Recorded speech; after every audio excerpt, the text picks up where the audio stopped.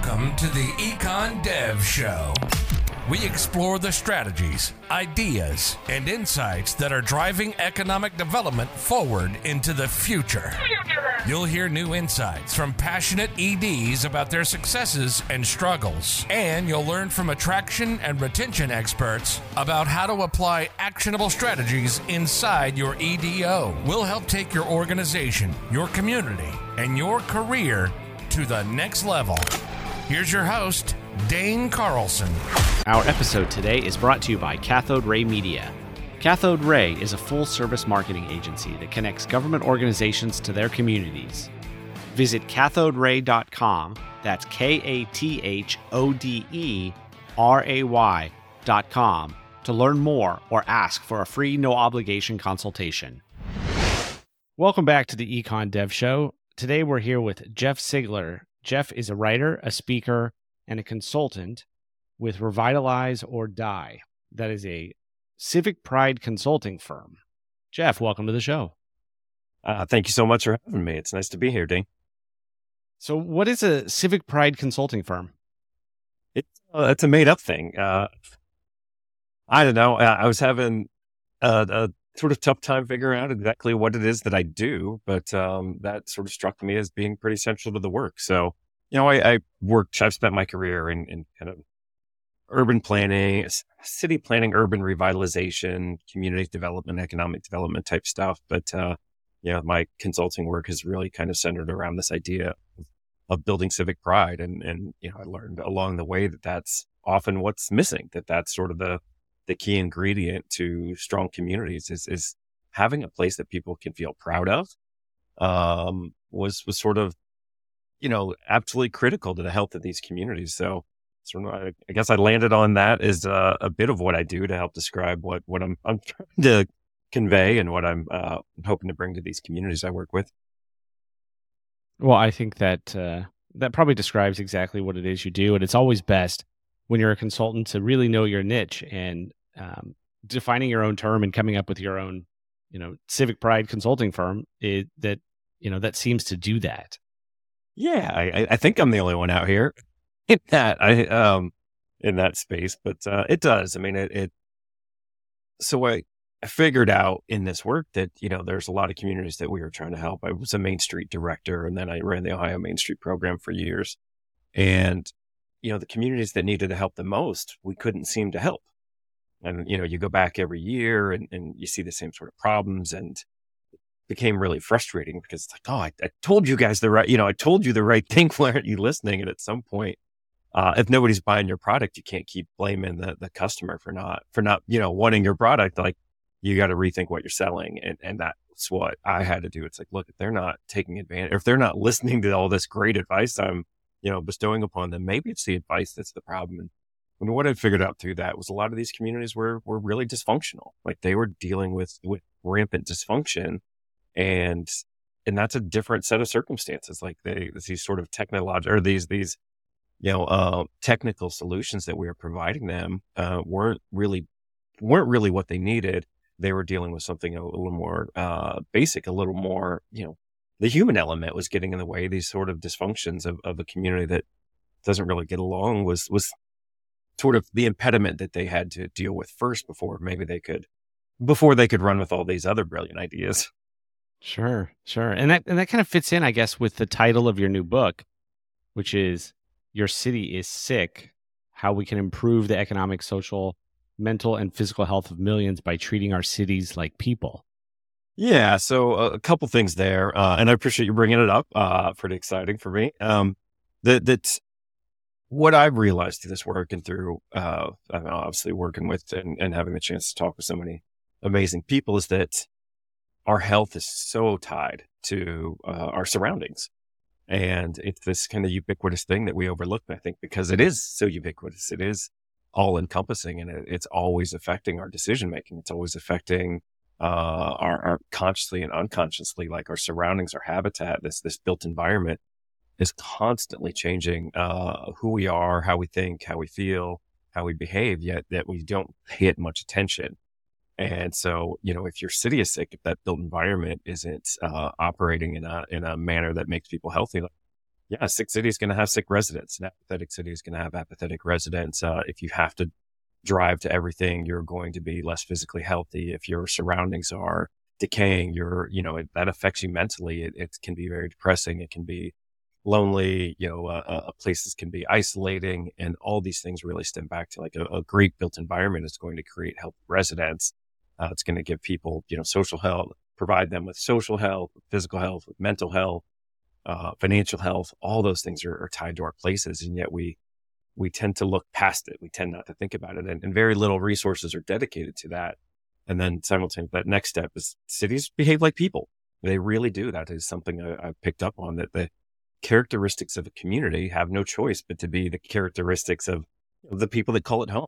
And so, a lot of the solutions that I've found that are useful are just thinking about how we deal with people, how people get healthier, how people behave. Of course, like it seems sort of obvious once I figured it out, but it's like, oh, right. Like there's not this vast expertise that some, professional holds somewhere that we don't all have access to. Like if you're living the human experience, which most of you are, you really pretty much understand, so many of these things. Like if a place brings you joy, it probably brings everybody joy. If a place that you find is attractive and that you gravitate towards and maybe want to sit and eat or hang out or read, that's probably pretty common to everybody else. Our brains are wired pretty much the same. So I think there's a lot that can be a lot of we can save a lot of time and money by just starting to understand that people really are the experts of their own place, and places that you are attracted to. Yeah, that's a pretty good idea, that it's working and that it's a good idea. So getting back to those dysfunctional communities that you were dealing with at the, when we were talking at the beginning, do dysfunctional places create dysfunctional communities and leadership and all of that? Do those go hand in hand in the same way? Yeah. And so, when I with all these communities, like, I think it's important to say that there was a series of circumstances that occurred that most communities went through. It's like, well, the economy changed, the big employer maybe went away. These communities then were after the big employer came to town, and everybody sort of traded in their old world skills for, hey, I just, it's an easy paycheck here. That's great. I mean, and rightly so. But when those big employers went away, like those skills are gone. Maybe somebody's ability to be a baker, a carpenter, a butcher, whatever it was, a farrier, like all these really cool skills that we used to have went away. And then these communities didn't know how to repair or rebuild and come back from a changing economy. And so that created a big deficit, combined with, this sprawl convenience economy, this, very suburban economy, which what happened then is, like, when we kind of, our love affair with the car, we build a lot of sprawl. We build a lot of buildings that are unlovable, while simultaneously watching the really special buildings, the heart of the community, the downtown. They had to watch it decay. They had to watch it fall apart. And you take anybody, take something beautiful and have to watch it decay and fall apart for over the course of years. Like, that's depressing. That's demoralizing. So tens of thousands of communities all kind of experienced this collective trauma of the stuff that mattered went away. Everything new was kind of inferior, was hard to love, was hard to grow attached to. And so they kind of grew depressed and apathetic. Like, the most rational response to what these communities went through is to grow apathetic, to think everything's bad. Why care? Tomorrow will be worse than today. I think that's a pretty rational response. And so I always think it's important to say, like, that it's okay for a community to admit it's apathetic. That's fine. You're not the only one. Everybody's gone through it. So then what happens is, like, that sort of void or vacuum of passionate people, of strong leadership, or this, can-do optimism is filled with negativity. It gets filled with in that vacuum, I think it just gets filled with a lot of negativity. There becomes a lot of infighting. People get really territorial. It just leads to a lot of unfortunate outcomes where there's, really it stems from a lack of trust too. Through this sort of collective trauma, there's this generational lack of trust and belief, and all these sort of bad things happen that, again, it's happening to every individual there. So it's happening to the community as a whole. And that's really where I come back to, like, that's a very emotional problem. That's a very human problem. That's a people problem, and technical solutions don't always work. So what is the solution if it's not, technical? If a technical solution's not it, what do you have to do?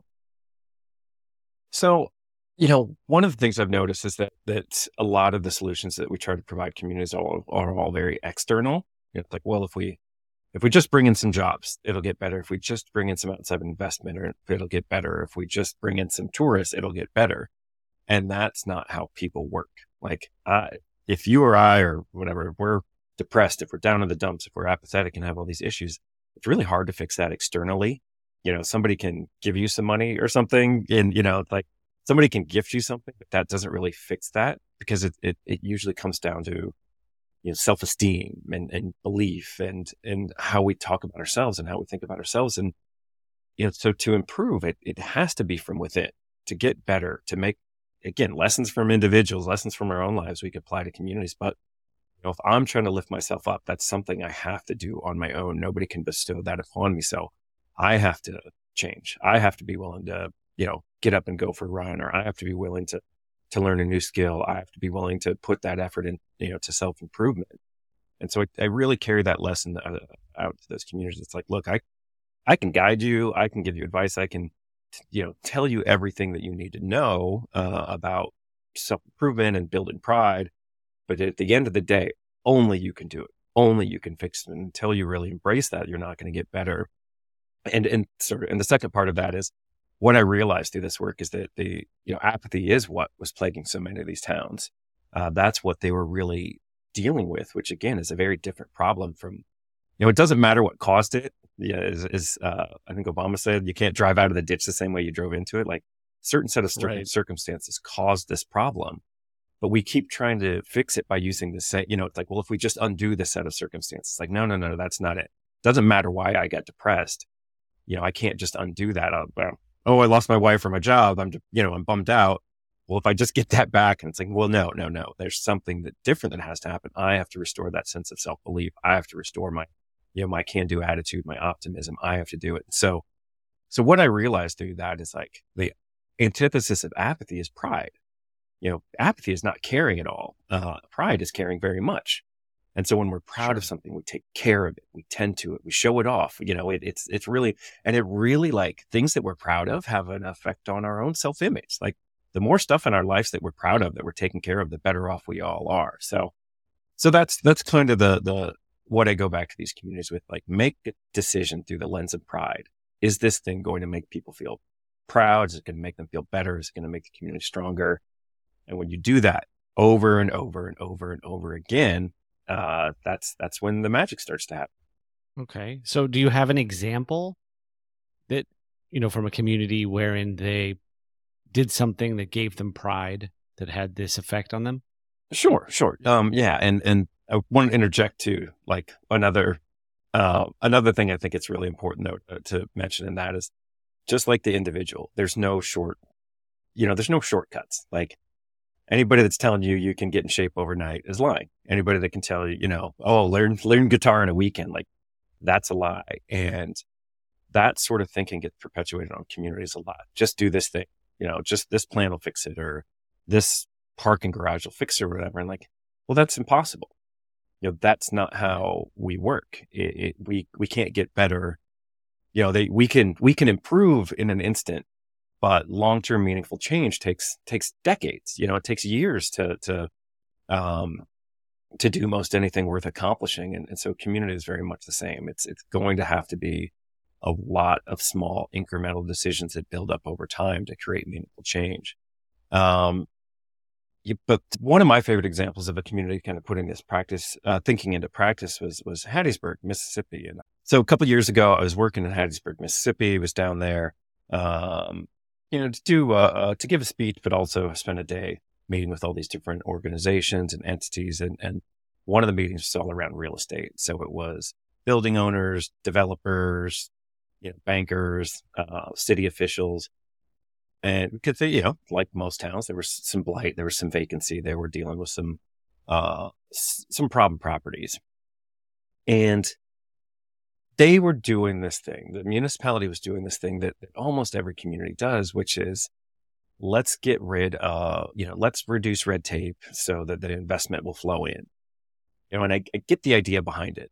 The thinking is, bureaucracy is scaring people away. Too much red tape, scaring people away. And right, I understand, but there's this alternative way of looking at it is that those are standards, and standards are guardrails.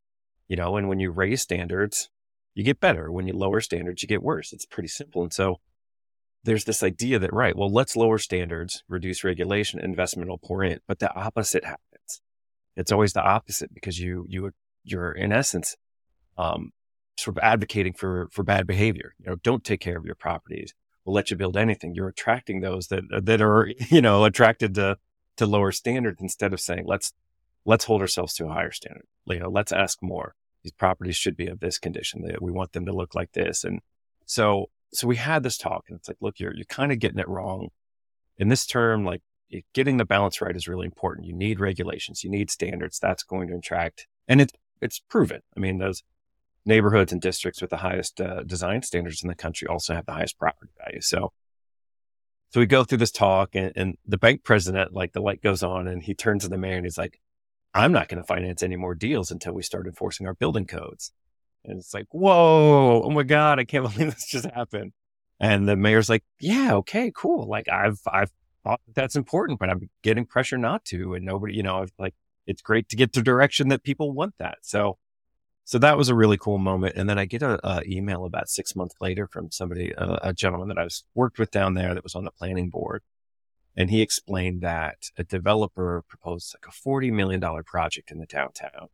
And they're super excited at first. And they're like, yeah, green light. And then they're like, wait.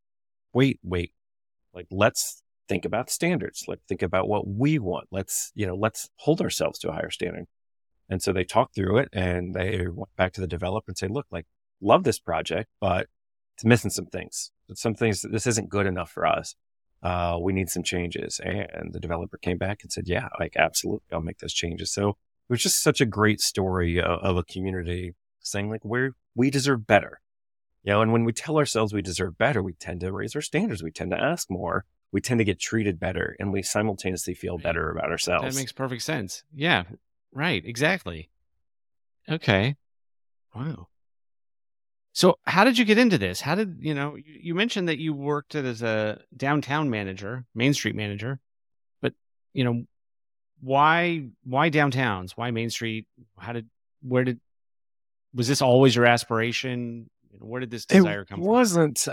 In hindsight, I think a lot of it had to do with growing up in a struggling Rust Belt community. We, my family, we lived in the same community in Ohio for generations. I mean, they're, dating back a long, long time. My family always called this town home, Lima, Ohio. And by the time we graduated, my parents were like, yeah, you probably need to leave. I mean, it wasn't even a conversation. It was like, of course you're moving on. And, sure. And I don't think that all of a sudden my family got so fancy that we couldn't be in this town anymore. The community changed as they all did. This decision to invest more in sprawl really changed the nature of the community and changed how it felt, how it looked, the type of opportunities that were available. And so I didn't realize it when I, went to school for undergrad for business, but later got into urban planning, kind of got fascinated with urban planning and went and got my master's down at VCU.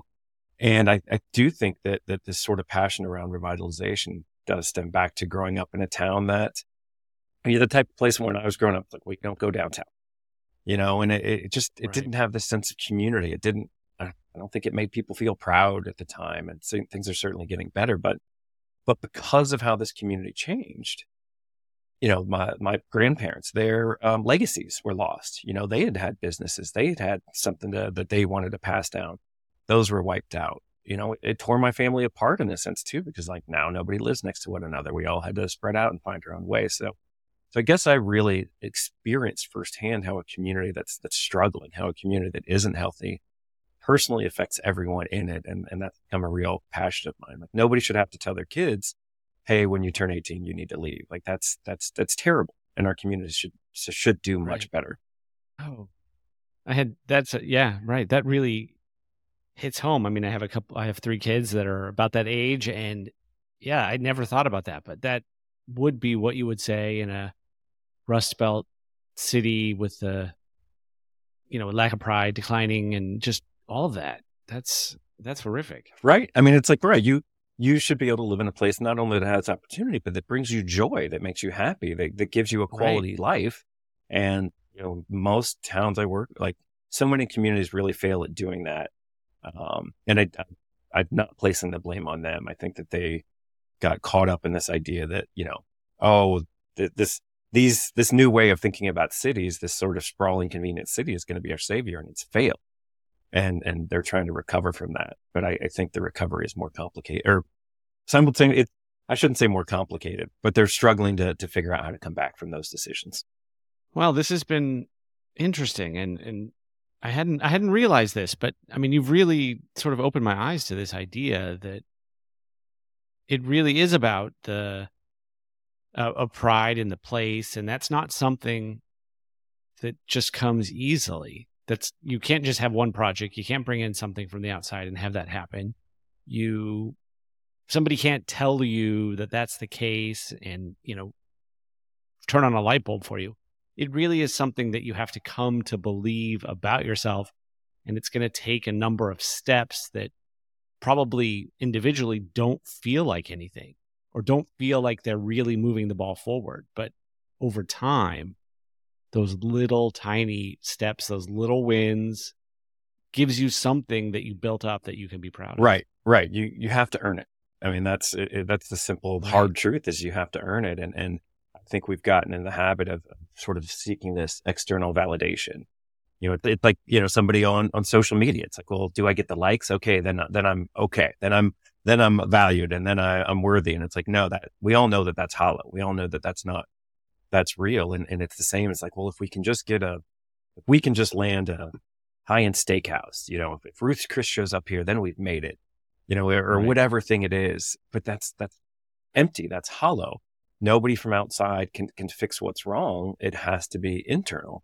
It has to come from that hard work, from that drive. And it sucks because getting in shape, everybody, like a good example, everybody knows how to get in shape.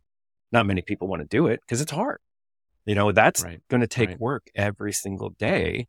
And one day of it doesn't mean anything. It's the right step, but you're not going to see progress. You're not going to feel the difference in one day, but in a year you will. And so I think it's just not, the hard truth is no fun. It's a lot of hard work. And I think that's why no one wants to buy it. And it's like, well, yeah, true community improvement, it's going to be a million decisions. It's going to be a lot of little things that add up. But as we know from our own lives, that's what makes us who we are. That's what makes us proud. That's what gives us self-worth and self-confidence and self-esteem, is all those little decisions that adding up to something bigger. Fantastic. Well, Jeff, this has been great. I have learned a lot. If anybody wants to reach out to you, what would be the best way for them to get in contact, learn more? Where can they get your book? Sure. Absolutely. Everything can be found on my website, revitalizerdie.com. And, you can find a link to buy the book there. I write there. I do, about a blog a week. So you can find all those there on community and all this sort of thinking. You can find my email there and any links to social. So yeah, that's a pretty good repository. If you have any interest in any of this work, please check it out and feel free to get in touch. Sounds good. Well, Jeff, thank you so much. I'm so glad we were able to make this happen today. Yeah, absolutely, Dane. Appreciate you having me. You've been listening to the Econ Dev Show with Dane Carlson. If you're an economic developer who never stops learning, for more expert strategies, fresh insights, and new ideas to take your career, organization, and your community to the next level, visit us on the web at econdevshow.com.